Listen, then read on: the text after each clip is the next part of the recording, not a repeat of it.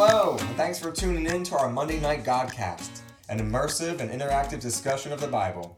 If you're listening to this right now, then I know for a fact that God has something for you. That's right, you! I'm glad you're here. Let's dive into God's Word and see what He has in store for us today.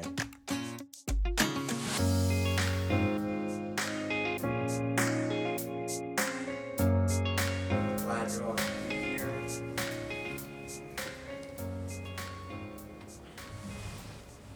Glad to be here, bro. That's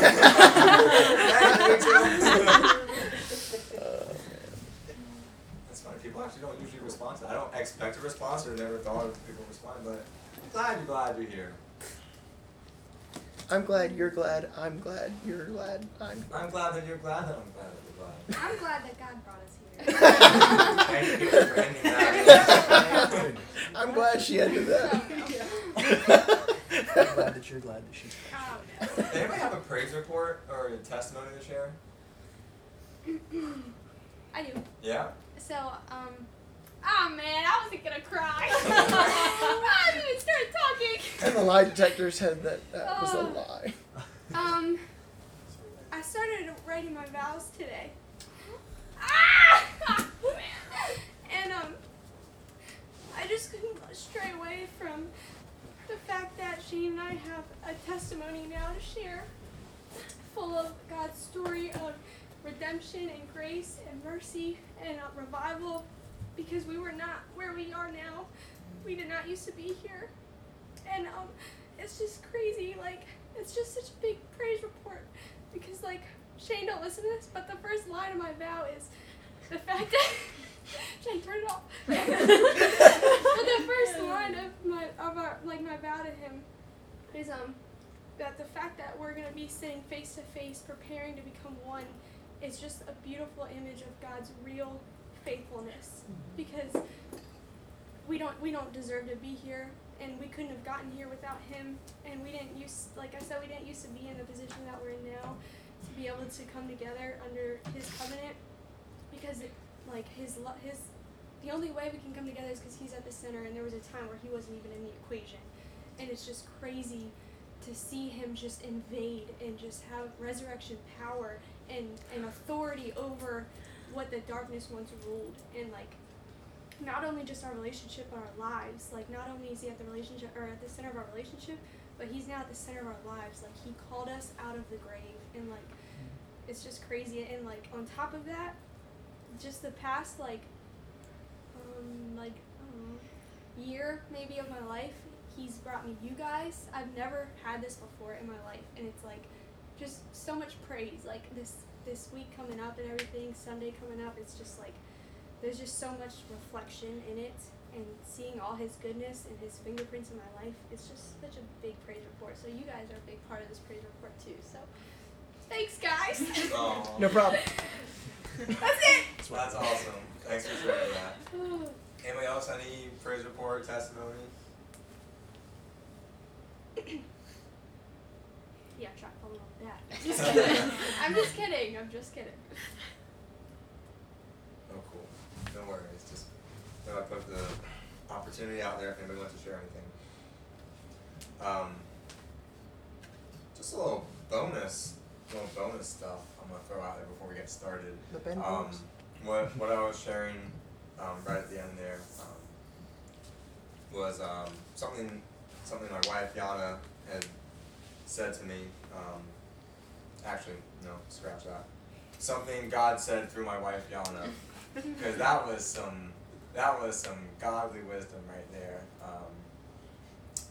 Was essentially praise God for this or that. You know, it was when I just got into a car accident, and I was worrying about, like, is insurance going to cover this? Praise God. I literally said, I knew it was my fault. I said, praise God if insurance covers this. If they don't find me at fault, is what I said. Praise God if they don't find me at fault. And she said, no. Praise God if they do find you at fault. Praise God if they don't. And I lost it more than Caitlin. I lost it because it was just such a realization of how it should be, of how even in a really sucky circumstance, praise God whether this happens or if it doesn't. And that's something I have lived by for the past, several months, and it's just a great way to live by. I want to share one other thing, something that I just recently heard, going along with some of the thought of that topic. When things are going wrong, you can see something as a problem or as an opportunity for God to show up. So in the same situation, you can praise God if it happens, praise God if it doesn't. You can see it as a problem, or you can see it as an opportunity for God to show up. God, how are you gonna move in this? God, this sucks right now. You can just complain and be like, everything sucks. I've got a bunch of problems, a bunch of issues, things aren't going right. Or you can be like, hey, I see a lot of opportunity for God to work here. It's all about how you go about it. And I think if you go about it in the second way of how can God show up here, your outlook, your mind, your body, your soul, everything can kind of be in a better spirit. If we go back to casting crowns, you can praise you in the storm. I'm thinking about that. Legit. Literally. I was about to go into so many songs, you have no idea. I'm praying for my breakthrough, all that. Cool. Awesome, guys.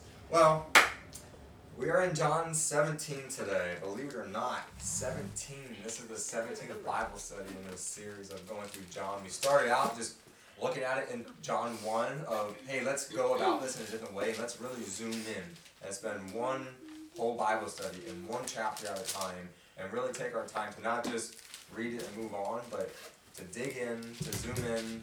And that's what we've been doing. And I've seen times where, we stay on, one sentence sometimes for, 20 minutes. Or otherwise we may have just read through that and just, thought nothing else of it other than, yep, that makes sense. But there's so much here. A lot to read, a lot to digest, a lot to chew on, a lot to discuss. So John 17.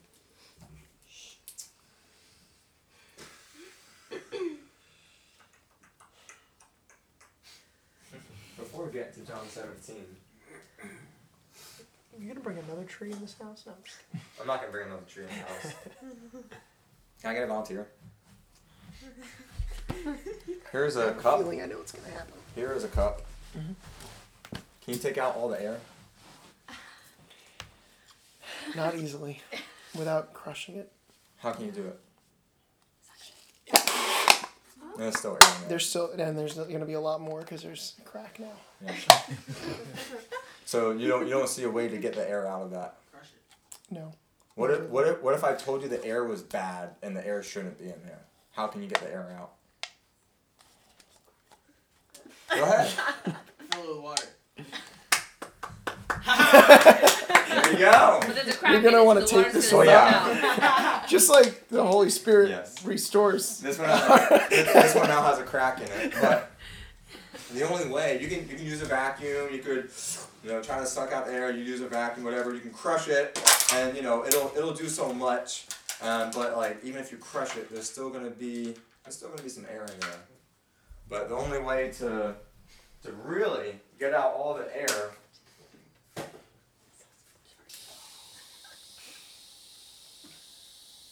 I'm gonna fill it 90%, but let's just say it's 100%. There's still air in there. Yes.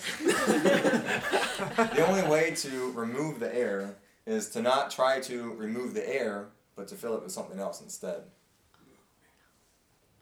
No. Anybody thirsty? Tap water. But if you drink the water that Jesus can give, you won't be thirsty again. Never ever. That was several chapters ago. Just a cool little, demonstration or whatever. Take it what you will. Alright, now we're going into John 17. I love your creativity, babe. Did you know who was gonna do that? Nope. I had another story, but I think I might share that for another week.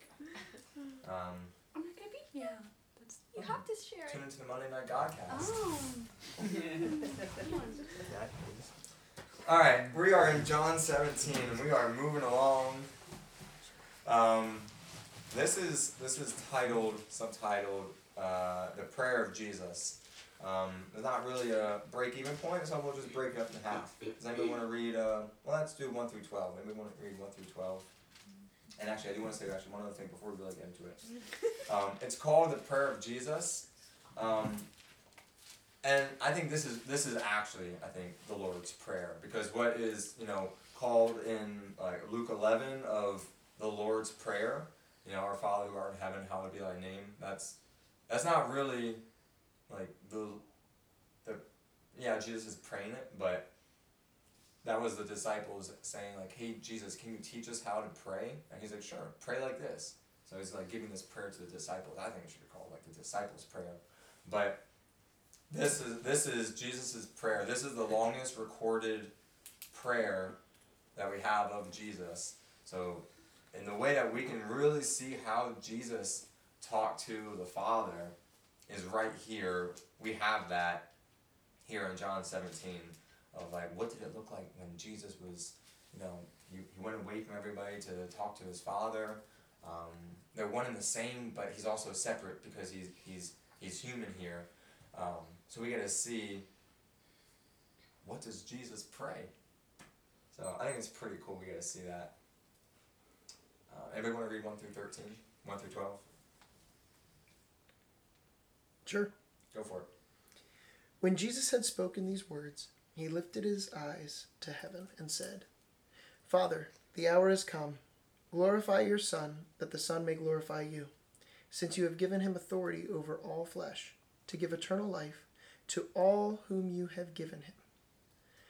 And this is eternal life, that they know you, the only true God, and Jesus Christ, whom you sent. I glorified you on earth, having accomplished the work that you gave me to do. And now, Father, glorify me in your own presence with the glory that I had with you before the world existed. I have manifested your name to the people whom you gave me out of the world. Yours they were, and you gave them to me, and they have kept your word. Now they know that everything that you have given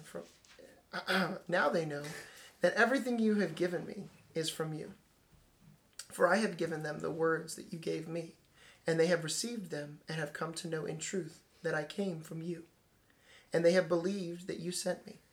I am praying for them. I am not praying for the world, but for those whom you have given me, for they are yours. All mine are yours, and yours are mine, and I am glorified in them. And I am no longer in the world, but they are in the world, and I am coming to you. Holy Father, keep them in your name, which you have given me, that they may be one, even as we are one. While I was with them, I kept them in your name, which you have given me. I have guarded them, and not one of them has been lost except the son of destruction, that the scripture might be fulfilled. Cool. What do you guys see going on here? You can summarize it. You can say, what you observe, or what you see in his heart, or any comments, what you think is cool.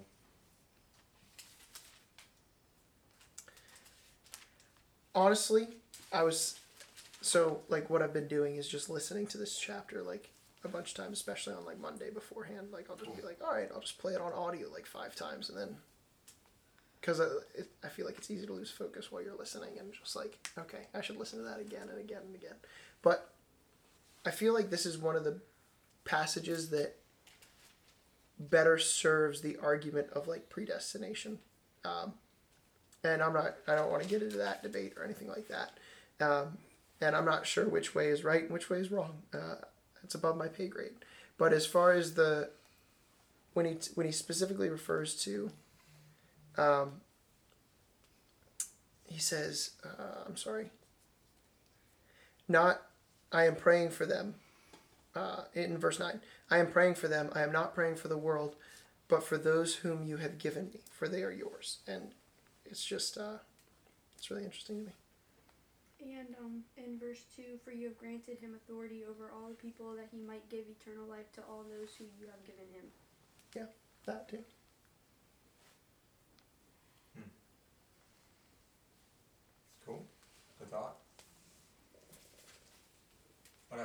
else you guys see going on? I feel like in this passage is kind of like the bluff for how to glorify God. In verse 4 it says, I brought glory to you here on earth by completing the work you gave me to do. It's like God's first command is for us to love one another like ourselves and like our neighbors. But obviously that's like our first purpose, but then we each have our own like underlying purpose that he's given us uniquely. And so it's like by fulfilling our purpose and walking out in it, we can bring him glory.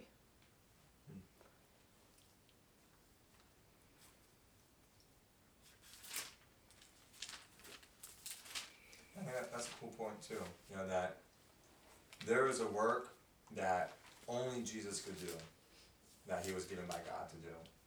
And the same goes for us. There is a work, I've done this before, there's a lot of people in the room. There's a work that only I can do.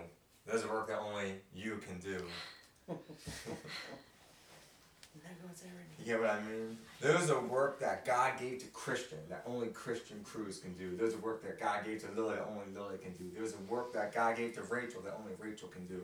There is a work that he gave to Colm that only Colm can do. That he gave to Zach that only Zach can do. That he gave to Elizabeth that only Elizabeth can do. That he gave to Yana that only Yana can do. That he gave to Christian that only Christian Merkel could do. That he gave to Kayla that only Kayla could do. That he gave to Caitlin that only Caitlin could do. That he gave to Sarah that only Sarah could do. That he gave to Jackie that only Jackie could do. That he gave to McCabe that only McCabe could do. Did I say myself? He gave to Ben that only Ben could do. Somebody get him some water. I know. He just needs some air. And there's a work that he gave to Jesus that only Jesus can do. And thank God, literally, that Jesus completed that work. Because how many people would suffer if Jesus chose to not complete that work? That he chose, you know, if he would have chosen his comfort over what God had called him to do. And imagine how many people could suffer if I choose comfort instead of what God called me to do. That if Christian decided to choose comfort, no, I'm just kidding.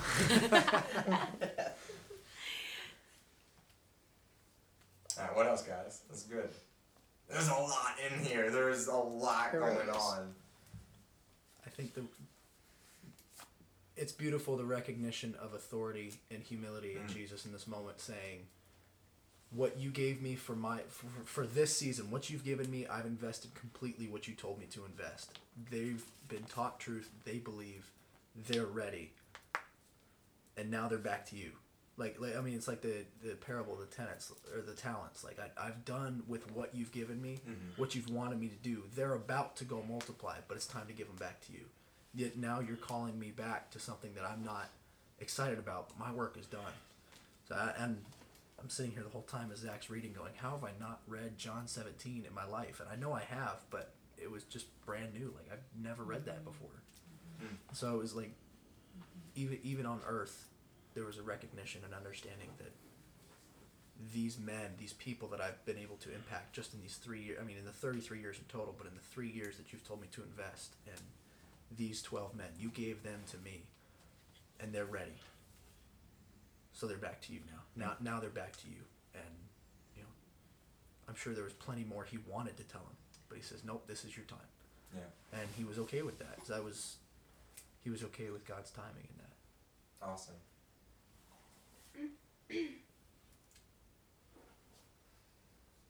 What else? Good stuff. What else do you guys see going on? I like that, like reading back to, you know, how when Jesus is teaching them how to pray, and then versus this one of him actually praying like his words. I like how they kind of like match in a way of like that when he's teaching it, he's telling you like first in your prayer you should, you know, glorify God and his name and say how wonderful he is, that he's your provider, he's this and that. Like he doesn't say those words here, but it's basically like lifting up God and how awesome he is. And then from there it's like asking God for his will to be done, and then asking him to provide for you, and then asking for forgiveness, and then asking God to like help us to be in his, his path. And then like when he's praying, he's also glorifying God first, and he's telling him like, because we are one, I get to be glorified too, like I've done the work that you have called me to do. And then from there he's like, this this food that we ask of you to give us, now like I'm kind of giving that food to the disciples. I've trained them to do that in order to give the food to other people in the world, so you can continue that, like, I guess, domino effect. I think that's cool that like even in his own personal prayer to the Father, he still gives that example of how he taught the disciples before, of like glorifying God's name first and focusing on that instead of just the whole like, God, thank you for this day, and now please save my father, save my mother, save my siblings, save this. Oh God, I really need a new job. God, I need this. God, I need that. It's like focusing on the will of God and like his beauty and who he is, and like really recognizing how awesome of a king and savior that he is. So yeah, I really like that, like kind of reading That's both awesome. of them. That's a really good observation. That's a good correlation there. That was something I was understood. You saw those certain aspects, and another some correlations between the Lord's Prayer, Our Father who art in heaven, hallowed be thy name, and this, the prayer of Jesus. Jesus is repeatedly directing it to God the Father. There's recognition of and concern for God's name, hallowed be thy name, and he's saying like, you've given me the authority, you have eternal life, and he's revealed things. There's in both prayers concern for the work of the kingdom of God, and also concern for keeping away from evil, Right. Which we'll get into more here. I think maybe more so in the second half, maybe some already from this part. But in both, protect them by the power of your name. But I think more so in the second part about keeping them away from evil. But in both parts, Jesus he has a lot of these same correlations of like how he prayed and how he taught his disciples to pray, which should correlate because he's not going to be like, oh, pray like this 1 2 3, and then be like, pray like this A B C. Like he's going to be like, no, like, I'm going to teach you how I pray, which I think is also really cool. Not in here, but in Luke and Matthew, where the Lord's Prayer is, where they say Jesus teaches how to pray. They could have been like, Jesus, teach us how you walked on water. Jesus, like, teach us how you do miracles. Jesus, like, teach us how to, like, know which side of the boat we should cast our net on to catch a whole boatload of fish. No, they're like, teach us how to pray. Because they even saw the importance of that Jesus goes away and he prays so often. They're like, this must be important. Yeah. Teach us how and what you're doing in this time with God, which is a pretty cool thing that the disciples saw there. What else do we see going on here?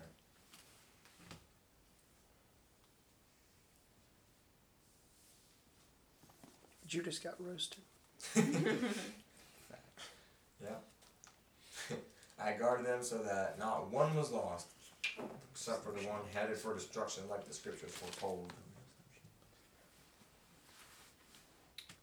What about verse 1? What's Jesus' posture in prayer here? Like physically, what's his posture like? Yeah. It says, he looked up to heaven. Well, actually, it doesn't say he lifted out his hand, but maybe he did. But he looked up to heaven, and he's praying to God. And it doesn't mean that bowing your head is wrong, but it's just this was the posture of Jesus.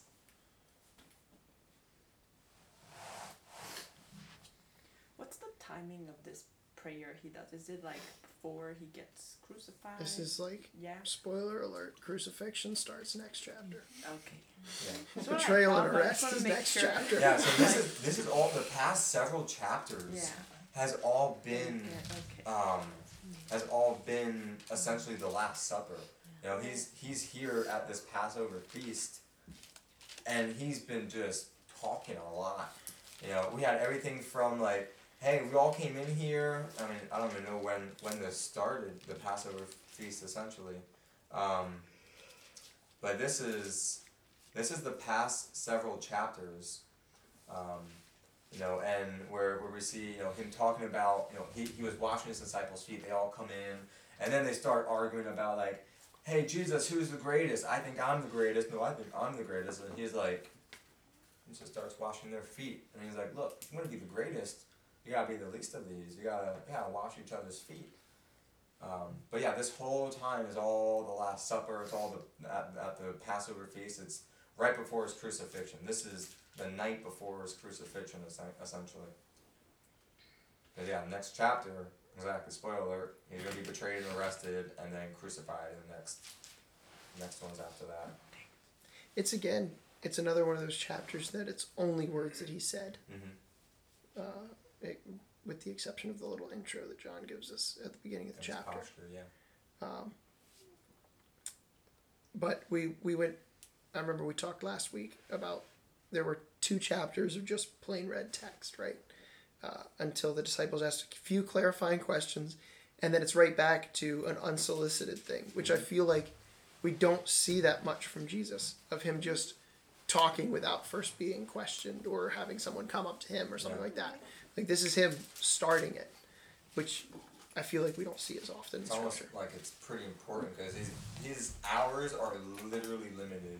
He's got like, you know, less than 24 hours left of, you know, life on earth before his crucifixion. So he's like just dropping them some knowledge. What do you guys think about verse 5? Now, Father, bring me into the glory we've shared before the world began. What does this say about Jesus? He's always been there. He's always been there. In the beginning was the Word, and the Word was with God, and the Word was God. He was in the beginning with God.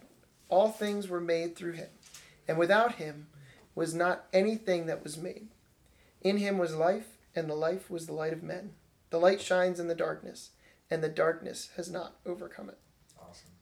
John 1:1. John 1 through 5, yeah. That's going back 16 Bible studies. Just wanted to bring that back in because it's still rather topical. Yeah. You throw in some game nights and holidays, that was the beginning of the year. Yeah, That was legitimately the like 6 year months ago. when we read those 8 words. months ago. In the beginning, the Word already existed. And I don't know if any of you remember some discussion about what does that mean? Because that's such an easy verse. We've all heard that, you know, dozens of times. In the beginning, the Word already existed. The Word was God. The Word was with God. The Word, and one of my first questions when we started this was, what is a word? Define a word. Like, a word is a way about getting a message across. You know, why do we use words? What are words used for? To relay a message. That's all a word is. But it's not in the beginning was a word, there were words. No, it's the Word, capital W, the Word. Jesus is the Word. He's the message. He is the message being sent. He is the Word. The message coming from God and who is God and who was with God. Yeah. So you're saying when he ascended it was Word up? Yes, Yeah. Zach. That was probably on my top 5 list. Okay, thanks. It didn't sound like the enthusiasm was there, but I mean it. That's fine. But yeah, here in verse 5, Father, bring me into glory that we've shared before the world began. So he's acknowledging, remember, a few weeks ago I brought up Jesus was one of the following L's. He was either a liar, a lunatic, or Lord. He can only have been one of those things. He was either a liar, saying, I was there before all this. He was a lunatic who thought that it was actually true when it wasn't. Or he's Lord, and this is truth, that he was there before the world began, with God, with the Holy Spirit. Which brings me into a question. He uses a word here in verse 3. And this is the way to have what? Eternal life. Eternal life. What's eternal mean? what does everlasting mean? Forever. Forever, never ending. Is there a difference? Eternal? Let's think about John 3:16. Can somebody say John 3:16? Well, in about 3 different translations in the same way, but for God so loved the world, he gave his only son. Begotten son. See, that's the problem, is I have like 9 different translations Whoever going. believes in him. Whoever believes in him shall not perish, but have eternal life.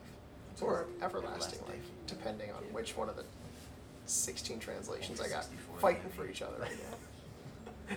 You're all It's like any other Bible verse, and you're like, oh yeah, the one I memorized it in. Yeah, That Bible verse, it's like, oh, the 18 I memorized it in. Went to T-Bone. I think one of the differences is, he's saying, in this way to have eternal life, to know you, the only true God. For someone to have eternal life, we die, whenever we die, we can have eternal life. God has everlasting life, because eternal is, there was a start point, but there is no end. Versus everlasting, there is no end and there is no beginning. Kind of like in math, we have what is it called? A line segment. Oh, Yes. Zach's not preaching right And the now. line. Oh, Zach is loving this. We have a Exactly. line segment. There is a start, there's a definitive starting point, and to no end. Versus a line, everlasting, there's no end. You never were created. There was no you came about on this time, and there's no you will end on this time. It's just everlasting. Alright, any other thoughts, comments, questions, concerns in 1 through 12 so far? Yeah, this might be a little long, but I'll try to keep it short. Okay. So we were talking about, prayer when we're worshiping and stuff. And then this first part of verse 1 when he says, Father, the hour has come. So it's like he's, going through stuff. He already knew that the crucifixion is about to come and stuff. But he decides to pray and acknowledge how good God is and all the stuff he's done and everything. So this reminded me of a song by Toby Mac, and NF is in it too. And NF, he raps a little bit in there, and he says, you say you're doing work, but you're asking where the couch at. How are you doing work when you're asking where the couch at? God is not a crutch. You can use him when you wanna. You only look to heaven when you're going through some drama. And when you're going through some problems and that's the only time they call him, I guess I don't understand life. I don't understand that life. Wonder why? Because I'm all in. So I'm sorry, I just saw Christian over there like this. Y'all just spitting spitting bars. fire. I'm sorry, I wasn't laughing at you, I was laughing at It's Christian. okay. It's so great, the way that he words everything. But the point is, when Jesus is going through stuff, he's human and too, going through the emotions and stuff. But he decides to pause and pray about all of this. And then just a small little testimony. There was one day I was at work and I was talking to one of my patient, and she was telling me about how she's going through dialysis. She's waiting for a kidney transplant, and she had the thing on her arm for them to do the dialysis. It's called a fistula. But anyways, and then I asked her, bless you. And as I was talking to her, I found out that she doesn't have any kids, and she said that the reason for that was because she didn't want to pass on her yucky genes. That's the way she worded it. And I was like, oh my gosh, that's so, thinking to myself, that's so sad. But the more I talked to her, I realized that she's also a believer. So then I asked her to pray with her. And it was just so cool to pray with her. And even though she is sad of her situation, but she was still really joyful and showed her joy that she's still alive and she's going through one day at a time. She did not pass on her yucky genes to her, she doesn't have kids, but she's still joyful and glad that she's still here and has a husband and has other family members to like, be with her. So just tying into this whole like, we have joy even in bad times or good times. Just like, Jesus here, like he's still joyful because he knows what's to come and how he's going to save everybody through what God has called him to do. Yeah. Cool. Awesome. All right, who wants to read the second half? 13 through the end. Who would like the honor of reading the words of Jesus? Okay, I'll go for it. Now I am coming to you. I told them many things while I was with them in this world, so they would be filled with my joy. I have given them your word, and the world hates them because they do not belong to the world, just as I do not belong to the world. I'm not asking you to take them out of the world, but to keep them safe from the evil one. They do not belong to this world any more than I do. Make them holy by your truth. Teach them your word, which is truth. Just as you sent me into the world, I am sending them into the world. And I give myself as a holy sacrifice for them, so they can be made holy by your truth. I am praying not only for these disciples, but also for all who will ever believe in me through their message. I pray that they will all be one, just as you and I are one.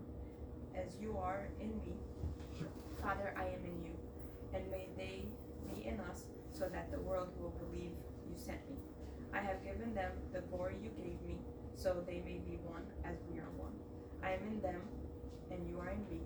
May they experience such perfect unity that the world will know that you sent me and that you love them as much as you love me. Father, I want these whom you have given me to be with me where I am. Then they can see all the glory you gave me because you loved me even before the world began. Oh, righteous Father, the world doesn't know you, but I do, and these disciples know you sent me. I have revealed you to them, and I will continue to do so. Then your love for me will be in them, and I will be in them. Awesome. What do you guys see going on? Any comments?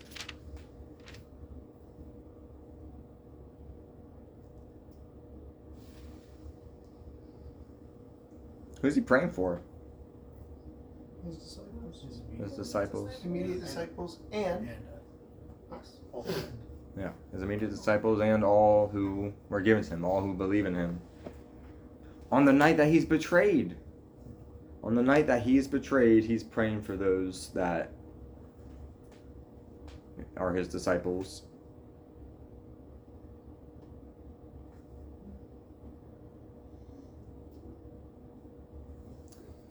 I don't have the reference offhand right now, but it's similar thought making me think of like Jesus loves us even while we were still sinners, even while you were nailing me to the cross. He still chose to love. On the night that he is about to be betrayed, he knows this is the end. This is his last supper. This is the end for him on earth in the flesh. He's praying for people. He's praying for those that he loves. I think a lot of us have probably thought about it before. Maybe we've been asked the question by someone, what would you do if you have 1 day left to live? What would you do if you have 1 week left to live? And you're like, travel, party, skydive, like swimming with sharks, like, And if you ask Jesus that question, we don't have to. He taught. He fellowshiped with his closest people. He prayed for them. He washed their feet.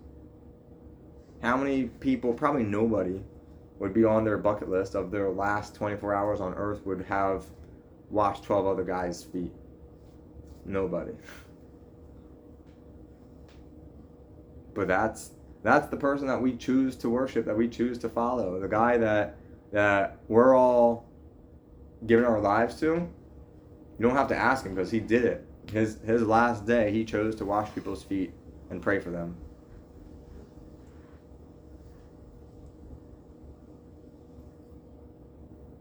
What else?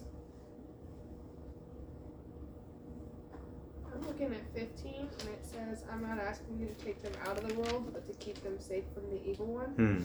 And that just kind of reminds me that like the Lord was already anticipating what the world would be like without him. You know, anticipating that the enemy would attack us and would try to destroy the church and, you know, all these terrible things. So it just reminds me that he knows all, that he's sovereign over all. That's good. I think it's cool too. Like I could be totally mistaken, but I don't believe it was custom at the time for people to continue to be a disciple of a dead teacher, like of a dead rabbi at all. And so he's like asking to keep, not just protect. There's another translation that says keep them, almost as if don't let them fall away from the teaching just because they think I'm dead. Like keep them following after my teachings, because all of them would have known there's no point in talking about what he did afterwards. And then seeing the resurrection finally, now there's a reason to talk about who he is and keep us in the teachings and the ways of Jesus. So it's like a reminder, like that's who I follow. You know, and even later, you know, when Paul's talking, I follow Paul or I follow Paul. It's like, no, follow Jesus. That keep us in that. And I know so often, at least in the circles that we can be in, it's I listen to so and so, or I listen to Furtick, or I listen to Piper, or whatever. It's like, where are you at with Jesus though? And so that I just had that conversation today with a friend that was interesting. But so yeah, here you go. Cool. I should That's use good. this. I wish I had read John 17. That's good. I have a couple of them. Go for it. Verse 16, the one right after the virgin birth. They do not belong to this world any more than I do. Like, there's something like where it equalizes us on the same, puts us on the same level as Jesus at that point.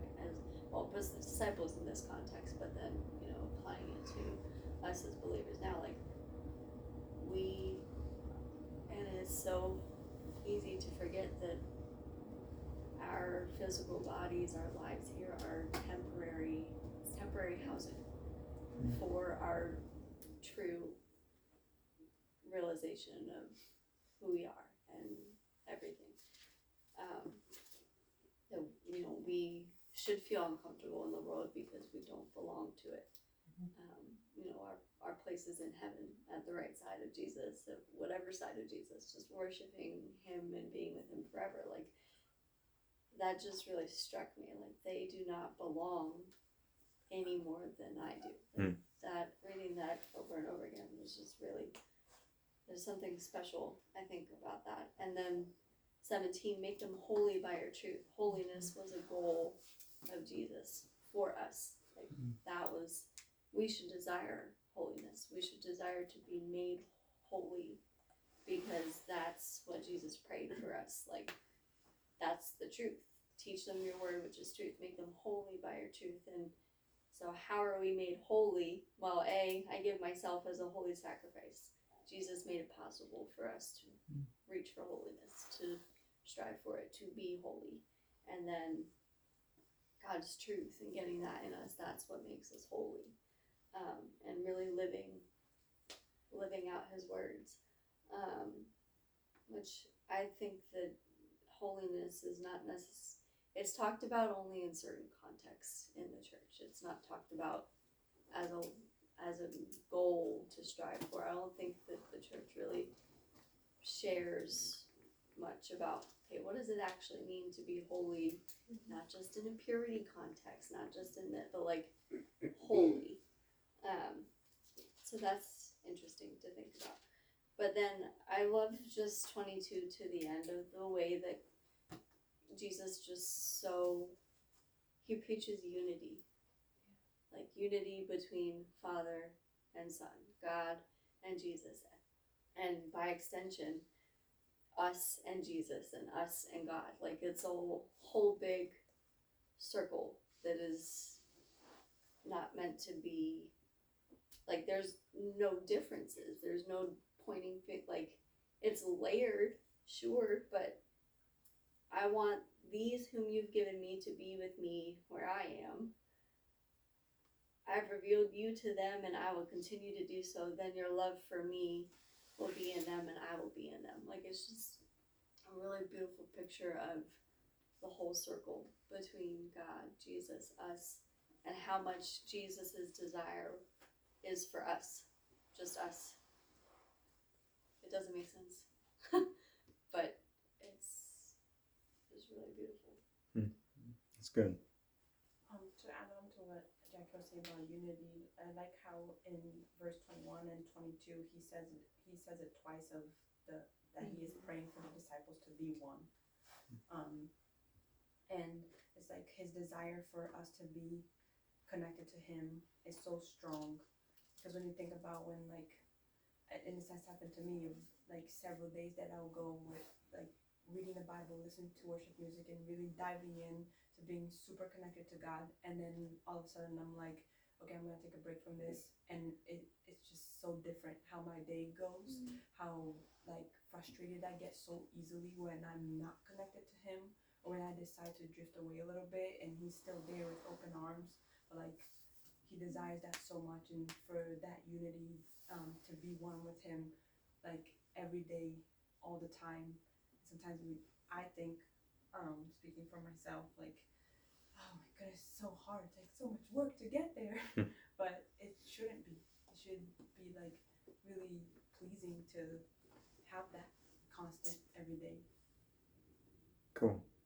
Yeah, when we look at how, like, all the phrases that Jesus used here, just in like in this last part of his relationship with God the Father, and this is all from what Jesus said. You, Father, are in me, and I in you. You sent me. The glory which you gave me, we are one. You and me, you have sent me. You have loved me. My glory which you have given me, for you loved me before the foundation of the world. I have known you. You sent me. The love with which you loved me. That's pretty close. They're pretty close. Jesus and God the Father and the Holy Spirit, they're like, they're close. They're like,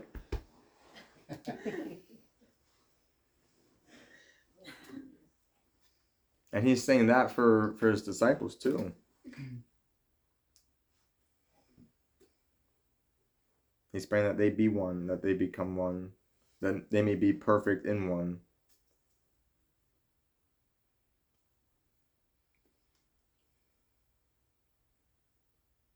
Everything here, in his Jesus' prayer here, it's all really simple, short sentences, short ideas, but they're all really deep and meaningful. They're all very simple words.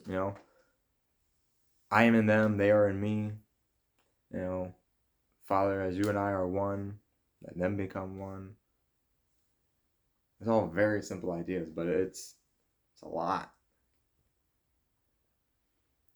In the book of John as a whole, of all the chapters of the book of John, the word believe is used about 100 times. Depending on the translation, it could vary from, mid 80s to about 100, but overall about 100 times. So it's overall, if you look at John, let me show these pages here. This is John. This little bit I'm holding up here, that's the book of John. This right here is about a third to almost about half of the words believe in the whole Bible is in this part right here. John's whole thing is, I want these people to believe. In this part, this is about half the words of the word believe used in the Bible right here. And then the other half is the rest of it. But John is like, he picked very specific things for us to be able to see, to hear the accounts of what happened, to be able to believe.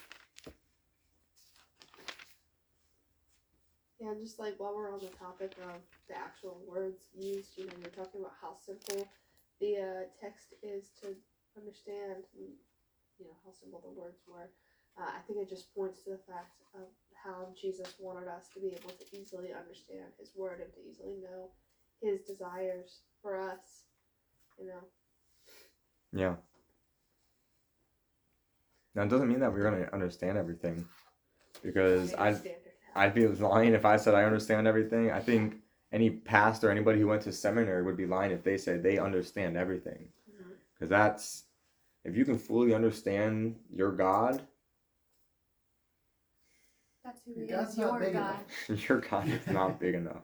You're bigger than your God if you can fully understand your God. But I don't want to worship a God that I can fully understand, Right. because that means I'm more knowing than him. But yeah, there are things that are confusing. Like even the simplest of things of how is it that I just have to believe something in my heart and now I don't burn forever, but I get to live in heaven forever. I don't know. I don't know how that works. How is it that someone can be nailed on a cross and then come back to life? I don't know. He's God, but I don't know. I don't know physics. I can't explain it. I can't even explain how a light bulb works. I don't understand it. Electricity goes through it, and there's a filament, but tell me how does that work? Don't get me started on Wi-Fi or Bluetooth. I don't know how that works. Don't let me get started. No. Move on from the conversation.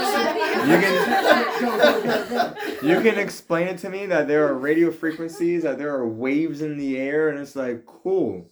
I don't understand it. I don't understand it. How is it that I just have to believe and I can have eternal life? I don't know, but that's what God said, so I'm gonna believe it because he said that's the truth. Yeah, try to explain the electrical function of the heart and how that works. I don't know how it is that we can't see wind, that we can't see air, but we feel it.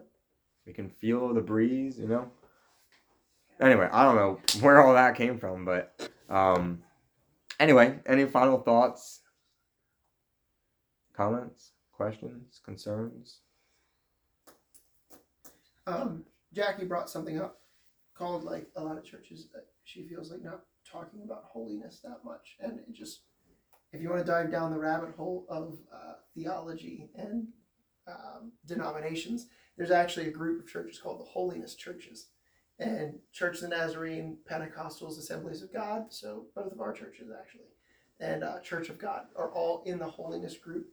And it's all that really means is that they emphasize the fact that holiness is something that is to be pursued, and holiness is something that can be not only something to be pursued, but something that can be achieved. You can do the things that God commanded you to do. You can do the things that Jesus told you to do.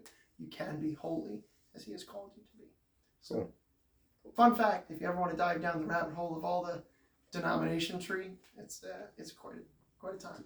Well, I was just thinking, how sad the state of, at least the Western Church might appear to God today. Because in this passage about unity and how,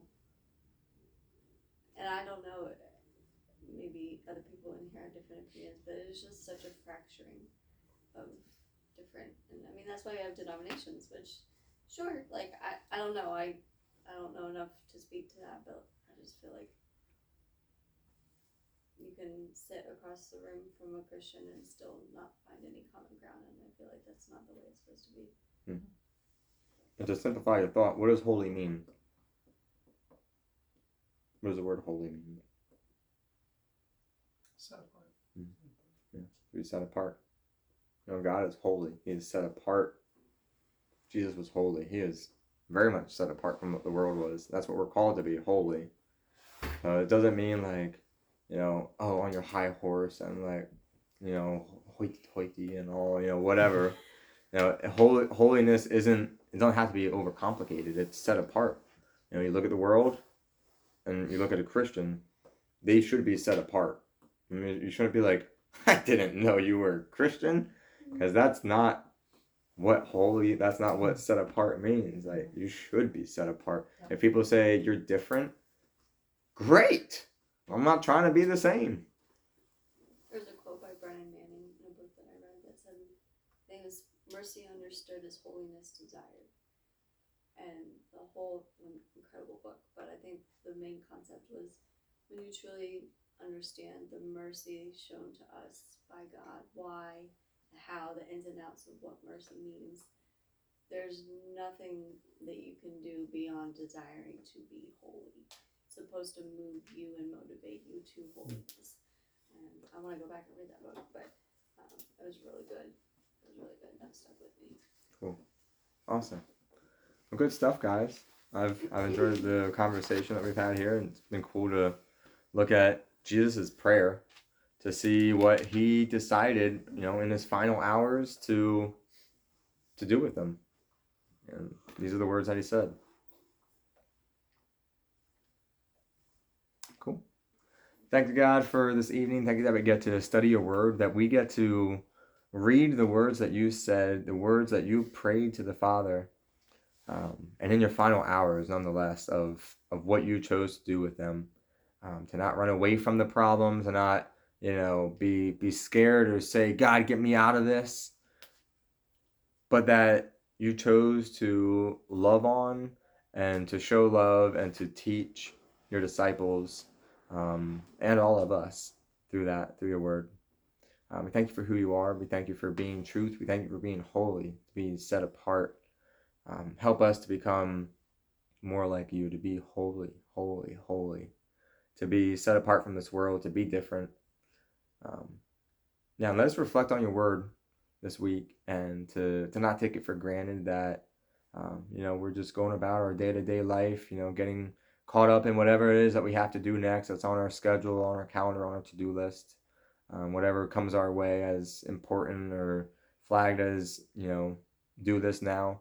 But help us to remember you, to just always be relying on you, to be in your word, to be dependent on you, and to stay in your word, and to be staying in prayer with you. We see how much Jesus did it. Help us to be doing that also, God. We ask all this in Jesus' name. Amen. Hey, thanks for listening. It's always a good time when God's presence is with us. I hope you enjoyed it, and that you tune in again for the next episode of the Monday Night Godcast.